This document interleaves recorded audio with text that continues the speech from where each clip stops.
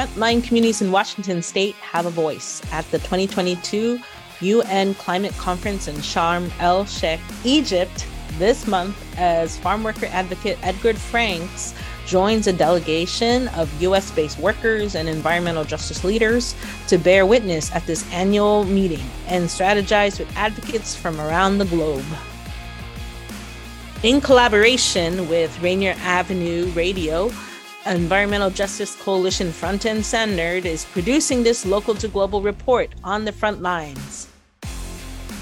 Hi everyone, this is Jill Mangaliman, stationed here in the Pacific Northwest as your climate justice storyteller, and I'm kicking off Front and Centered's frontline reporting in Sharm el-Sheikh, Egypt, where folks are gathering for people on the planet at the UN 27th Conference on Climate Change. This is Crash the COP27 with Jill and Edgar. Shout out to Rainier Avenue Radio. Special thanks to Tony B and his team at Rainier Avenue Radio for broadcasting our frontline community reporting. And shout out to Environmental Justice Coalition Front and Centered for producing this local to global report on the front lines. Welcome to the On the Front Lines special edition, Crash COP27 with Jill and Edgar. Hey, Edgar. Hey, Jill. How's it going? Oh, it's going. I don't know if you noticed, but I'm working at a bakery in the mall. It's Saturday, so lots of pandesal, lots of empanadas. I'm tired, but good. All right. Good experience. How has it been? You're there? Good. Right now, we're just today was kind of an easy day. Everybody's still coming in. So tomorrow we have actually our first kind of meeting or kind of the whole delegation. So like right now we're walking around a little area here, and you can definitely see people already with their badges and all the different kind of NGOs that are showing up and representatives from different countries like that are going to be in the negotiations. Yeah. Tomorrow morning after breakfast, we are going to head out to the UN meeting space and start getting our badges to kind of get that out of the way before Monday, which is supposed to be the official kickoff day. And don't we want to be stuck in line for like hours, so we're gonna try to get everything done tomorrow. But yeah, everything has been pretty chill today. That's nice. Hope you're getting some rest. That's a long flight, a long journey. I saw the picture of you laid out on the chairs at the airport. Yeah, that was me, almost like exhausted from all the traveling that we had. Like almost 2 days of travel. Almost, I can't remember. We left Thursday. We got in yesterday, like at 4 a.m. here. Well, when you're back in town, I'll bring you a big bag of empanadas. Okay? That'd be awesome. Yeah. Today we also, for any coffee lovers over here, this is a nice place to have coffee, Turkish coffee, all sorts of different coffees. So Sharm el-Sheikh has some good coffee, or just Egypt in general. So everybody come on down over here. Good to know. Hear that, coffee lovers? Glad you found your coffee. What's it like in Sharm el-Sheikh? Yes, it's kind of a resort town, I guess. People call it a resort town. Where we're at right now, it's really close to the beach, like on the Red Sea. It's like literally on the Red Sea. And if people ever been to, for me personally, if people ever gone to like Ensenada or Baja California, kind of looks like that. It's kind of like it's got like nice mountains in the background. It's desert, and then there's a very nice like beach and ocean and the sea here. Most of the folks here that travel are from Russia, it seems like. So it's kind of like their Hawaii.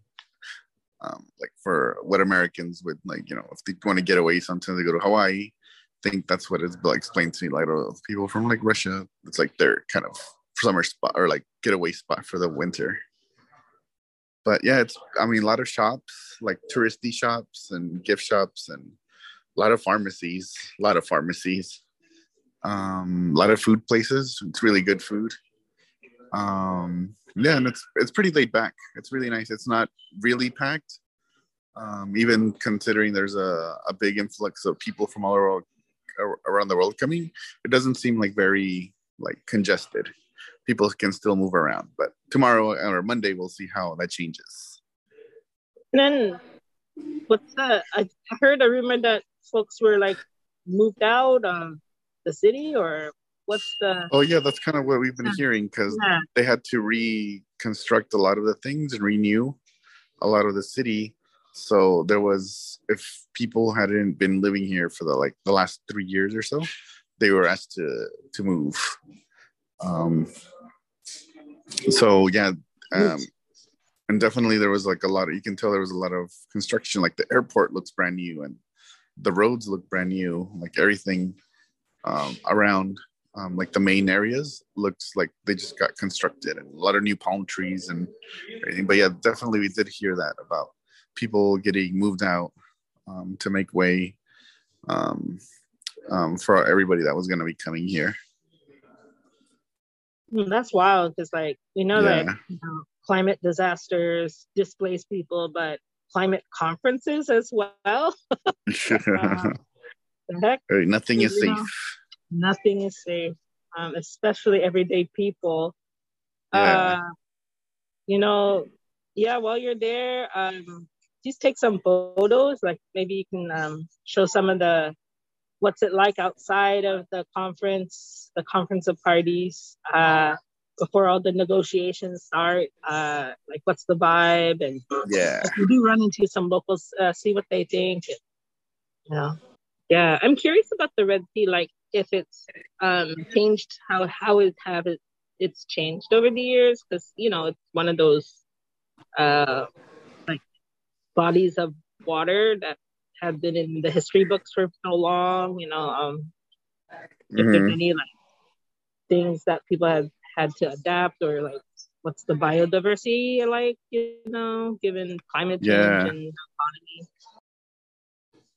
Yeah. I know like one of the folks from our delegation was saying that you could actually see like all the construction, how it's been progressing for the last years on YouTube. So I think if you just look like YouTube Sharm el Sheikh construction, you'll be able to see a lot of like the how the city has changed even within the last year, and just the amount of labor power that went into that. For sure, like here in Seattle or Coast Salish Sea area territory, the Duwamish River, I've seen old maps, photos of it. It used to be kind of like a meandering river, but Mm-hmm. when settlers came in, they basically straightened it out and made it functional for ports, for ships to come in and out. So they basically controlled it, and then eventually it became so polluted with toxins from the different burning industries. It's now one of the worst Superfund sites in the country. Right. But No, I think I yeah, think about and that. it's always interesting about like even I was reading this book on the Washington apple about just how the geography in Washington was, or the ecosystem was totally changed just for to accommodate apple growth in eastern Washington, and just how environments have changed just like that. Um, and now we know that because of all the how they shifted the environment. Now there's like droughts and like it's like it's very intensive in the way that it's using up water, very extractive, but all for the profit of growing these apples in a place that aren't native. So yeah, kind of that comes to mind, like just how all these ecosystems and environments are like transformed for like this relatively short period of economic gain. Even like here, like this tourist town, like it's in a desert, and just a much how much water and resources, and now how everything has been altered just for this one conference. So yeah, it just kind of brings that into mind. Dang. Yeah. I mean, speaking like it reminds me a few years ago when there was this terrible storm at sea in the Puget Sound, and when the salmon farms like broke free the nets, and like Oh yeah, 10,000 like Atlantic salmon, which are not even it was like like all native, the GMO mm, fish. escaped into the water and started messing everything up. And then the Lummi and local tribes had to go and like clean it up, like catch them all, and Yeah, because they were eating all the food of the Chinook and the local yeah, salmon. yeah. I guess it was like, Oh, I mean, also affecting like killer whale, the diet of the killer whales, and all these other things too. Like just one bad thing was leading to another bad thing. So yeah, like just because of those things, uh, just because of those things, like all of our now like food systems, everything goes into jeopardy if you're the way that you're if the purpose is just to make money or corporate profits or what have you. The potential for that going wrong, which most of the time does, will ultimately affect millions of people, and the people that are caused it aren't held responsible. They can just move on and do another thing while everybody else has to deal and clean up with their mess. yeah. Like I just think about like history in general, like since I don't know the like people have been on this earth, like we've been like making stuff or producing stuff, food, shelter, tools, like nothing wrong with making stuff. In fact, like as I'm working at a bakery and making bread, I feel really good about it too. Like here I am, like making something, with my hands, substance there. But it's like when we start making it for, not for sustaining ourselves or for like, the purpose of, you know, the good of, for supporting the communities or, helping each other. The purpose becomes about, just money or a lot. Um, you become alienated from it. You become disconnected from what you're making. Yeah, Um, and I yeah. think that's kind of the mindset that we have to kind of get over with, right? I think in general, like even with rulemaking and laws, the economics usually trump everything else. They're like, well, does this make economic sense? Or, they do a lot of those, what is that called? Where they evaluate how much Mhm. money they could lose or potentially I forgot what it was called. There's a term for it. Oh my God, I forget. Like the Profit bottom loss or something. I forgot what it line, was called. yeah, Yeah. the net. Yeah, If there's yeah, economists out there, they'll know what we're talking about, where they evaluate yeah. like the danger of a situation and determine whether or not if the danger and the economic impact will if it'll make money or lose money, even if it has like potential dangers. A lot For of sure. insurance companies do that. Yeah, I forgot what it was called. Yeah, some sort of risk evaluation Risk. I think sorts. that's what it is. Yeah, there is so many risks with the type of um, economy we do have right now. Like it's already sending our people and our planet to our demise. Like and folks have been talking about this. Scientists have been talking about it since the 70s, maybe as Yeah. early as the 50s too. I think the first paper came out.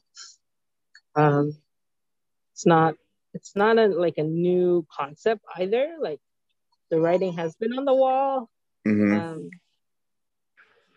yeah, I just saw this PBS thing. I think it was a PBS thing. I don't know, but it talked about Exxon, the world's richest corporation in the history of the world, about how yeah, in the 70s, they did do a lot of science and research on oil and the impacts it had.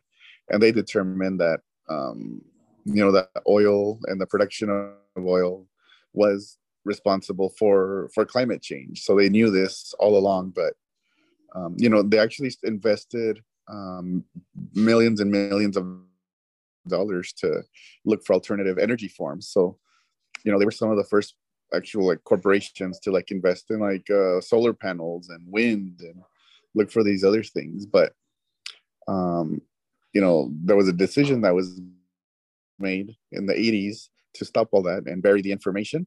And Exxon, instead of looking for alternative oil, was it Exxon or Chevron? I can't remember, but there's a PBS thing. That people can check out where they made a decision and they were like, nope, we're just going to go ahead and all these other technologies don't make as much money, they actually lose money for us. So we're just going to go ahead and scrap all those projects and dedicate all of our resources into oil exploration and processing and refining and all and everything. So yeah, they knew all of this information since the 70s, but they have been burying it. And, they've all funded like climate denier conferences and all these other things that kind of confuse people. So yeah, there definitely was knowledge of this for a long, long time. Yeah. And now, like, instead of doing like systems change or like shifting the course of fossil fuels completely, there's more exploration talks about it. I heard Biden share that he wanted to look into oil in the Alaska or even in Texas, just like to so that we wouldn't have to like rely on other countries. And then there's also like the propping up of like, oh, just buy electric car, just kind of totally using again like here, just buy stuff instead of looking at who are the worst proponents of pollution. Just because you buy a electric car doesn't mean it's going to stop the oil exploration. It's going to stop the burning. It's really these bigger players, these bigger polluters that need to take responsibility. Honestly, can't afford an electric car. Yeah. I remember when my car broke down. I was driving this Toyota Camry up to Bellingham. It was during that trip I was coming to visit y'all, and it broke down. I could not afford a new car, so I ended up by getting a used car.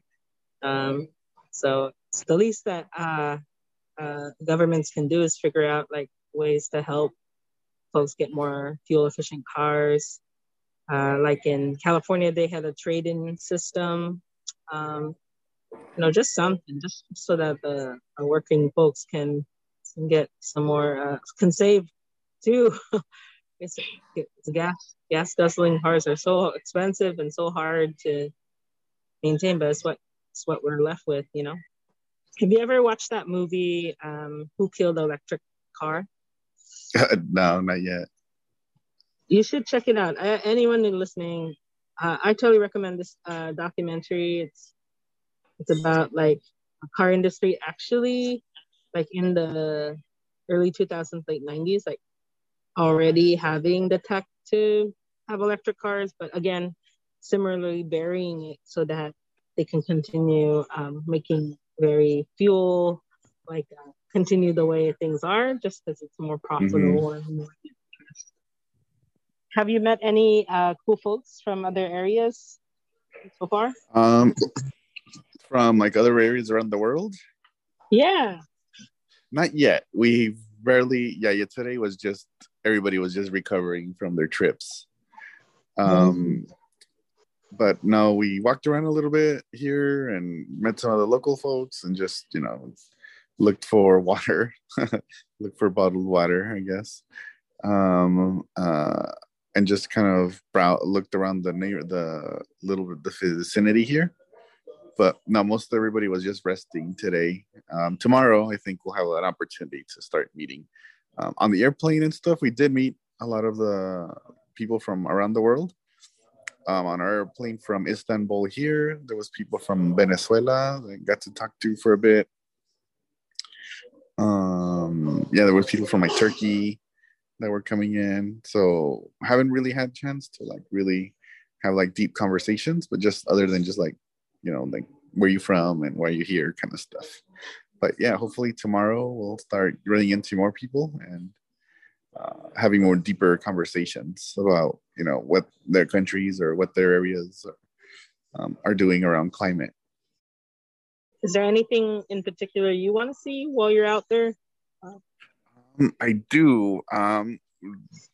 More out of curiosity, inside the COP, there is the pavilion where countries and like nonprofits, NGOs, non-governmental organizations set up like displays. And I kind of want to see there's a just transition pavilion there, but from what we heard, it's not very good. So we wanted to go check it out to see what it's about and just ask questions about what a just transition means there and see if, there's some alignment or still lots of work to do.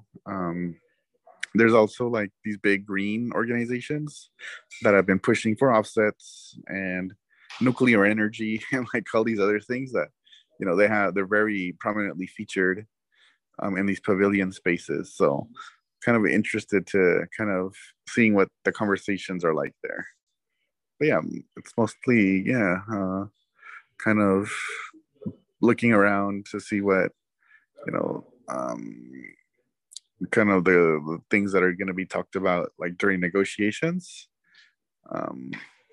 If how that is influencing the like the nonprofit groups or the civil society groups. Nice. Yeah. Get some intel and see what's up. And if you see anyone else from Seattle or the Northwest, be sure to take a selfie with them. Yeah.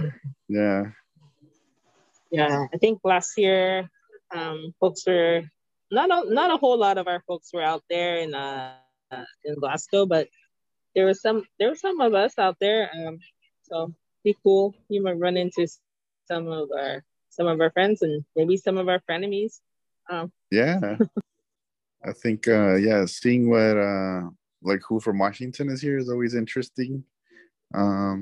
So I don't know if Jay Inslee's coming or who from our state government is coming. I know maybe some representatives will be here. We want to see if we can run into them and just let them know that we're here, that we're paying attention. And I hope I run into like more like farm worker groups or immigrant rights groups. I know human rights is going to be a huge thing here. So I want to also explore that and talk to more people that are doing work on human rights and immigrant and farm worker rights. I mean, especially since, the tax on land defenders has been really increasing over the years, especially indigenous folks or farmers, peasant folks, workers who are, just trying to defend their livelihood, defend the land, their ancestry land, and having to face state repression or militarization. Be good to see if there are any accounts or testimonials. I know for sure, like, the top places where land defenders or environmentalists have been attacked and killed have been like Brazil and the Philippines. So just keep your ears and eyes open, and hope you can support them folks lifting up their stories. I'm happy to air them on here too. Yeah, of course. I know I've been talking to the folks from our delegation here, so I'm lining them up to have like some quick quick interviews to also like share a little bit about themselves. So I think our group is pretty cool. Today we met some of the other folks. They came in from Florida. From Florida Labor and Immigrant Coalition, I think, and Central Florida Jobs with Justice. So we'll try to see if we can get some quick interviews with some of the whole delegation here from the Just Transition Alliance. Sounds good. Well, I have to get back to the kitchen and sling some more pandesal, but awesome. Okay. Well, I'll talk to you soon. Take care. All right. Well, take care, Jill. I'll talk to you. Okay, bye. Bye. This reporting of COP27 is part of a collaboration with Rainier Avenue Radio and is also part of a new environmental justice podcast, On the Front Lines. The first season of On the Front Lines explores people's movements in the Philippines, cooperative farms, frontline community health in Washington, the dangers of false solutions such as nuclear energy and carbon markets, the promise of the Just Transition Framework, and a project celebrating the untold stories of Nikkei farmers in Bellevue. 10 episodes feature local and global guests, including frontline advocates, organizers, workers, filmmakers, artists, and more. Look for the podcast via website at frontandcenter.org or search for On the Front Lines. Available now on Apple Podcasts and Spotify. Anyways, that's all for now. See you soon on Crash the COP with Jill Negger.